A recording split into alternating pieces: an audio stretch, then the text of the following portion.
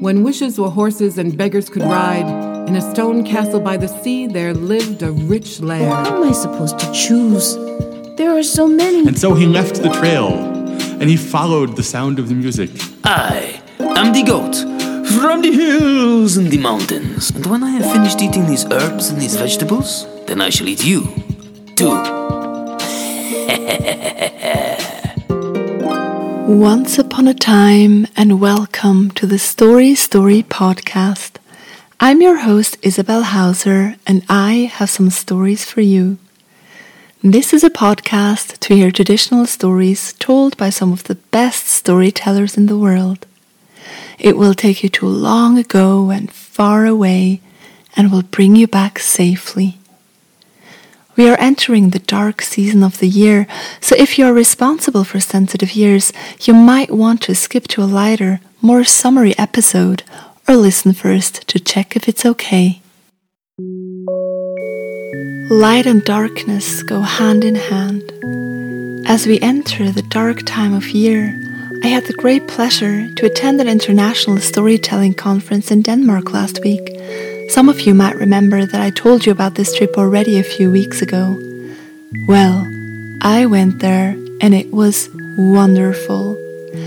Being surrounded by storytellers and all things enchantment, I felt as if I had been going through life these past few months, feeling like I'm the only one who can hear the music, and then all of a sudden find myself in a place where everybody is dancing. But light and darkness do go hand in hand, so amidst all this joy was one eerie incident. I did not see it coming at all. Not even the fog that heavily veiled the sky until lunchtime that day tipped me off. No, it was a day particularly filled with magic and wonder, so I wasn't worried about anything else but getting cold when I stepped outside the hotel after nightfall. My head was spinning and buzzing from the festive dinner we'd just had. After the dessert plates were cleared away, someone cranked up the music and everyone started dancing when I slipped out into the night for a quiet moment to myself. My steps took me through the cobbled streets, past rows of houses that even at night looked as if someone with impeccable taste had hand-picked them from the collection of most picturesque buildings on the planet, and carefully set them there, one next to another, to form the alleys that would give dreamers like me a break from the dull reality of their lives and a glimpse into a fairy tale-like world. I left the town centre and went down to the harbour, where it was quieter still. No sound but my steps on the pavement and the water lapping on the boats. Some of them looked as if they had sailed straight out of the 18th century to moor at that marina. It was exactly the kind of calm I had needed, and I was so content that I did not notice the figure that slipped out of the shadows and followed me until I heard her breathing coming up behind me and she grabbed my arm. The first storyteller for this episode is Liz Weir from Northern Ireland. She's a storyteller and mentor extraordinaire, as well as a well-known favourite on the podcast and in the storytelling world. She has been telling stories for many decades and was appointed member of the British Empire for her services to the arts and education. For this episode, she kindly recorded the story Where Is My Hairy Toe?, a request by our listener Madison Wagner. This is a short and classic tale, so listen well and tell it to someone else this season. If you do, we would love to hear from you how it went, and perhaps the person you told it to will tell it to someone else, and so that story can travel around the world. One dark October afternoon, an old lady was walking home to her cottage. She'd been out in the woods, collecting nuts and berries, and as she came along the path, she saw something lying in the leaves. She bent down and picked it up, and it was a hairy toe. It was large, covered in meat, and she thought that would make me a good supper. So she took the hairy toe home, she put it in a pot, she cooked it, and she ate it. That night she went to bed. But as the wind began to blow, she heard a voice say, "Where's my hairy toe? Who's got my hairy toe?" Oh, she shivered. She thought she was imagining things. She scooched down under the covers. She tried to get to sleep again, but the voice again said, "Where's my hairy toe? Who's got my hairy toe?" She slipped out of bed. She made sure the door was locked. Oh, she was surely safe. She even managed to go to sleep again. But she woke up and heard movement in the room, and the voice again said, "Where's my hairy toe? Who's got my hairy toe?" And at last she found her voice and she said, "I ate it." Yes, she did. They never saw the old woman again. Nobody knew where she went. The only thing the neighbours found the next morning was a huge footprint outside her door. And the big toe was missing from that footprint.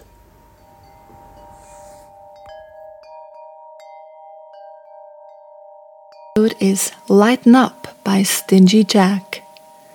Brighten the dark time of year with Lighten Up by Stingy Jack. Lost soul turned lightworker, Stingy Jack offers concept lighting for all needs.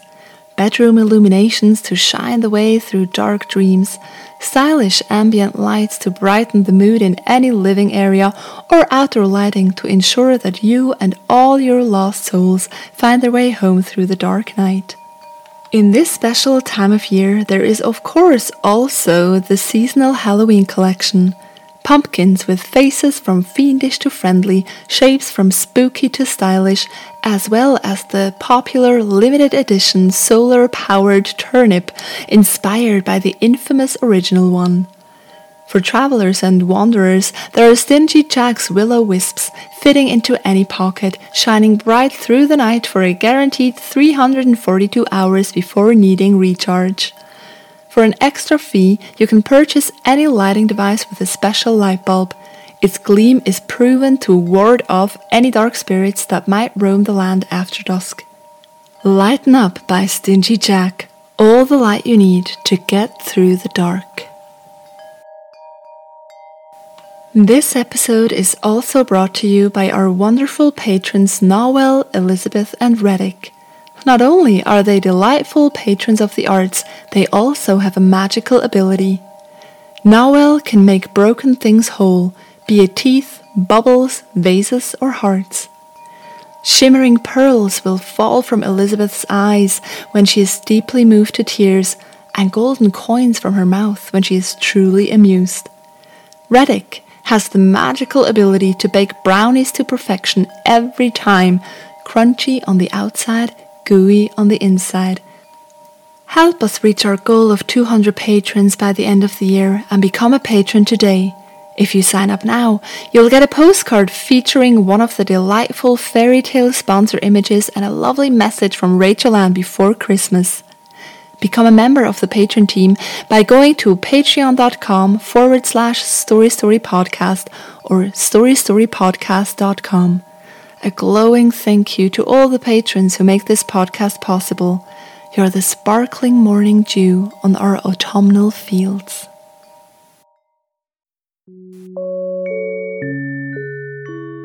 I nearly jumped out of my skin into the water. "Wait," she breathed. I turned around to look at my pursuer and found myself face to face with a young woman. Her skin was pale as the moon, a stark contrast to the dark wisps of hair that curled from under the hood of her cloak. Her eyes were wide, and as she searched my face, her face fell and she began to cry. "I was so hoping it would be him," she sobbed. "I was so hoping he would come." Big, shiny tears fell from her eyes. I gently put a hand on her shoulder. "You were hoping I was who?" I asked. "My love," she sobbed. "My love.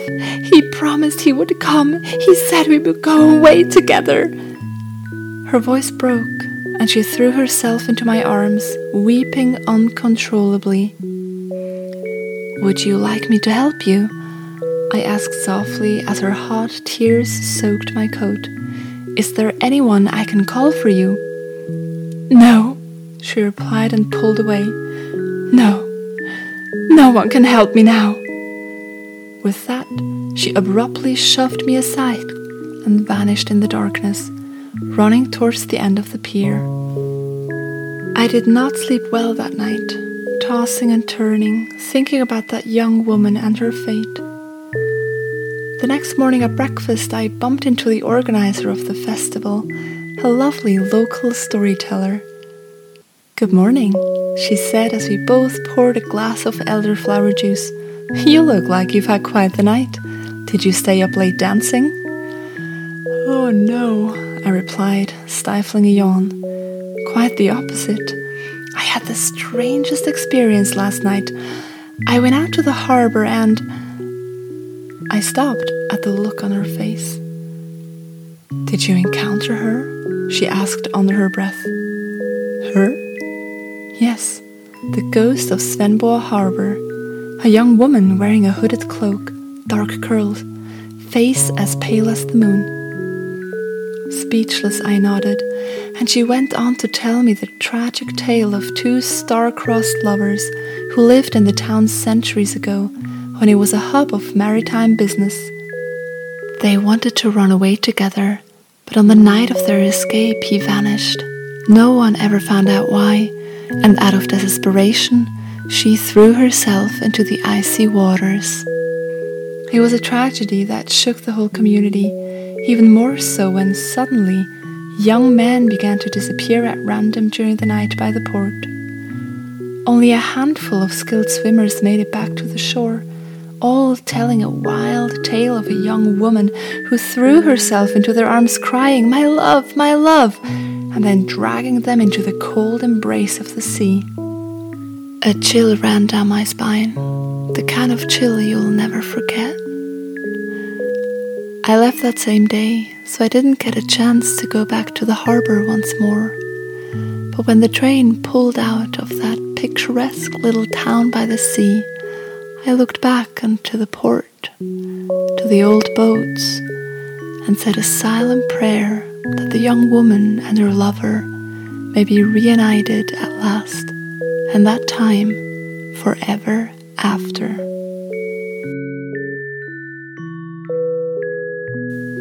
The second teller for this episode is Tim Lowry. He says that a well-told story is the pure cane sugar and the sweet tea of life. And today, he shares with us the tale of Mutsmeg. Once there was these three girls named Paul and Bets and Mutsmeg. Now Paul and Bets, they was real purty girls, but they weren't too smart. Then they was Mutsmeg. She was real smart, but Lord bless her, she weren't too purty. And them three girls, Paul, Bets, and Mutsmeg, they loved their mama. They loved their mama to death. And when their mama died, she give all her worldly goods to them young'uns of hern. She give Paul and Bets a big old cabbage patch of their own, and she give Mutsmeg a butcher knife that she kept for slicing bacon and such. That was all the worldly goods she had, and she left them things to them three young'uns. And when their mama was dead and buried, Paul and Bets fell into that cabbage patch, and they was a-eating and a-gomming and slurping and slopping and carrying on. Poor little old Mutsmeg, she is standing out there by the gate saying, "Can't I leastways have a bite?" And they'd say, "No, you crazy old thing. Mama give you a butcher knife. Chew on that a while." Well, you can't chew on a butcher knife.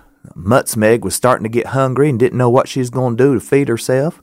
And then when Paul and Bets eat up all that cabbage, they started off down the road to seek their fortune. And Mutsmeg, she's a-begging to go with them. She said, "Can't I leastways go with you?" They said, "No, you crazy old thing, get away from here. Leave us alone." But she kept on a-begging and a-begging. And finally, they said that she could come with them. She begged to go because she didn't want to get left by her own self. They said, "But you can't be our sister no more. You got to be our servant girl and do everything we say." Well, she went along with it. And so they started off down the road, the three of them, and they walked and they walked and they walked. They walked down the dirt road till they come up to the highway. They walked on the highway till they come up to the big state road. And they walked on the state road till they's plumb out of the country. Finally, they needed them a place to spend the night. Well, they looked off to the side of the road, and way off into some trees there, they seen a little house, and there was a candle burning in the window. So when they made their way down the path through them trees and up to that house, and Paul and Betts, they shoved Mutsmeg behind them, and they said, "Now you just hush up, let us do all the talking." They pecked on the door. This little old woman come to the door, and she said, "Yes, what do you want?" Paul and Betts, they said, "Our names is Paul and Betts, and we're travelers looking for us a place to stay. And this your girl, this ain't our sister, this is Mutsmeg, and she's our servant girl. She has to do everything we say. And we need us a place to spend the night. And we seen you light in the window. Do you take in travelers?" "Oh, yes, I take in travelers." "We ain't got money to pay, so if Mutsmeg can do some work for you to pay for our keep, she could sweep your floor or take care of things in the kitchen for you." "Oh, yes, I need somebody that could sweep up. That'll be fine. Come on in. And we won't eat no food, 'cause we ain't got money to pay for food, so we don't want to trouble you none." "Oh, no, I like young'uns that eats good. I like good eating young'uns. Come on in. Come right on in." Well, that old woman was real good to Paul, Betts, and Mutsmeg, and she give 'em all kind of good food, give 'em big old hunks of yaller cake and jars of buttermilk to slurp it down with, and then after they is fed up good, she give 'em white nightgowns to put on, and told 'em there's a big old four-poster bed up in the sleeping loft where they could sleep. So them three girls, they climbed up the ladder into the sleeping loft, and there's two big beds up in there. In one bed, there's three girls already asleep. Them three girls was that old woman's young'uns. And then there's another bed on the other side. So Paul, Betts, and Mutsmeg, they climbed up in that bed and put the kivers right up to their chin. And Paul and Betts went right off to sleep. But Mutsmeg, she lay there awake. She was missing the comforts of home and missing her mama.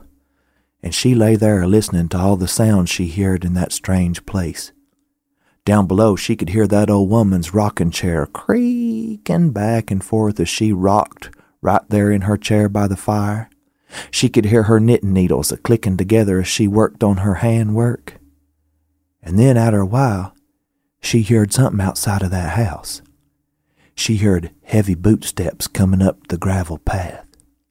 She heard them heavy boot steps come right up the front porch steps. She heard the door latch lift up and the door creak open. She heard a voice say, "Where's my supper?"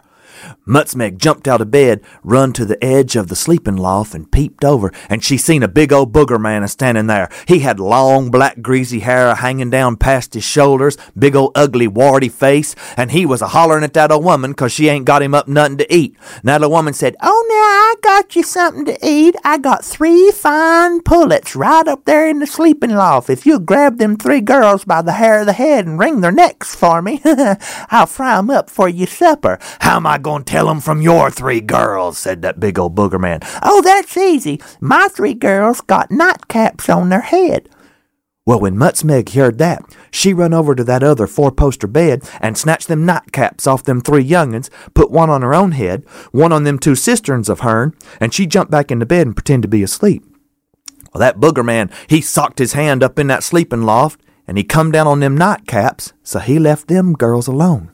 He reached over on the other side, and when he felt of 3 bare-headed young'uns, he snatched them up by the hair of the head, and oh, then the screaming and the hollering and the kicking and the crying and carrying on. When that old woman seen he'd snatched up the wrong girls, she grabbed up the soup ladle, and she was a-pounding that old feller in the head, and he was a-hollering and a-cussing, and while they were a-fitting and a-fussing and a-fighting, Mutsmeg jumped out of bed. She took that knife her mama had give her, and she cut up all of them bed sheets and tied them together with knots and made herself a big long rope, and she let herself down out the window from the sleeping loft, and Paul and Betts come down behind her, and they took off running until by morning they is far away from that place. They run up to a big old castle where a king lived, and that king took 'em in, and he told 'em all about that old booger man and that old witch woman that he is married to. He said that witch woman had stole a big white horse of his'n, and he'd tried every way in the world to get that horse back, but she wouldn't let it loose.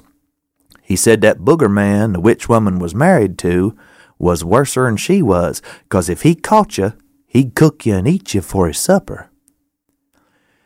Well, Mutsmeg asked that king what he'd give to get that white horse back. King said he'd give a big sack of gold. Paul and Bets said they's too purty to go on some crazy witch hunt. They wasn't going to do it, but Mutsmeg said she would do it. So she went right back down the road to that old witch's house. When she seen that old witch out in the garden a-working, she slipped in the house and hid herself right in a chimney corner amongst the shadows where nobody could see her good. That night when the witch woman was a-cooking a big pot of soup, every time she'd turn to get something to put in that soup, Mutsmeg would hop out from her hiding place, grab up the salt shaker, and pour some salt in that soup. Then she'd pop back into the shadows, and that old witch woman would stir that soup around, and then when she turned around to get something else, Mutsmeg would hop out, and she'd pour more salt in that soup, hop back in the shadows, and that old witch woman would stir that soup around. Pretty soon, Mutsmeg had turned that soup into a big old salty brine. When the booger man come home for his supper, he had a spoon the size of a coal shovel. He poked it down in the soup pot and slurped up some of that soup, and then he said, you done ruined this soup, old woman. You put too much salt in it. No, I just put a pinch of salt in there. No, you done ruined it. Tastes awful, like a mouthful of pickle juice. Go down the river and get me a bucket of water to slurp down. I gotta wash this taste out of my mouth. Oh, I can't go down to the river now on account it's dark, and I'm scared of the dark. Throw out your light ball.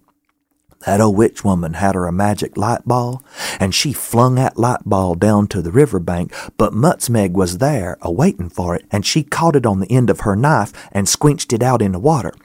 When that old witch come down there with a bucket, she couldn't see where she is going. She tripped over a root, bloop, fell in the river, and drowned herself. Mutsmeg run to the barn. When she opened up the barn door, there was that big old white horse that witch had stolen from the king. It was tied with a rope, had 13 knots on it. Well, Mutsmeg, she didn't have time to untie all them knots, so she got out her butcher knife and she started cutting through that rope. And while she was a-cutting through that rope, that old horse was a-standing there, but he got a little spooked. He was wearing a silver bridle, had all kind of little bells all over it, and that horse jerked his head up and all them little bells went bling, bling, bling, bling, bling.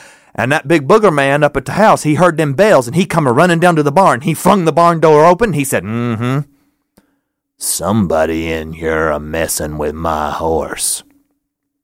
But Mutsmeg was hid behind the barn door. So the booger man went back up to the house, and Mutsmeg went back to a-sawing them knots with that knife. She is almost ready to cut through that rope when that horse jerked up his head again and all them little bells went. Big booger man come back down the barn. He flung the barn door open. He said, "There's somebody in here a-messing with my horse," and he looked right behind the barn door. But Mutsmeg was hid up in the hayloft. So he went back up to the house. She climbed down from the loft. She went back to sawing on them knots on that rope, and that old horse jerked up his head again. Them bells went.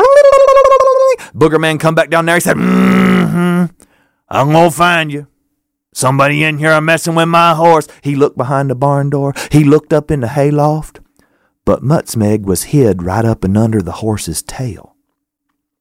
That booger man got ready to go, and before he left the barn, he started to pet that horse. He petted it on the top of the head, and he run a big warty hand down its neck. He run a hand across its withers, along its back. He got ready to slap that horse on the rump, and he said, "Look-a there.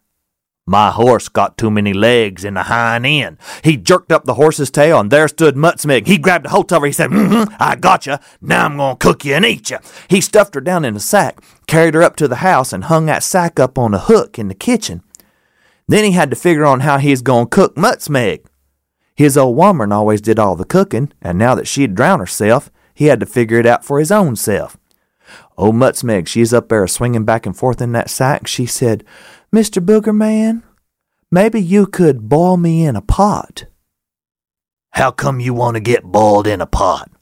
"Oh," says Mutsmeg, "I ain't had a bath today and I'm kind of dirty. If you used to boil me in a pot, it'd clean me up good." "If that's what you want, that ain't what you gonna get." "Well, how about you fry me in a pan?" "How come you want to get fried in a pan?"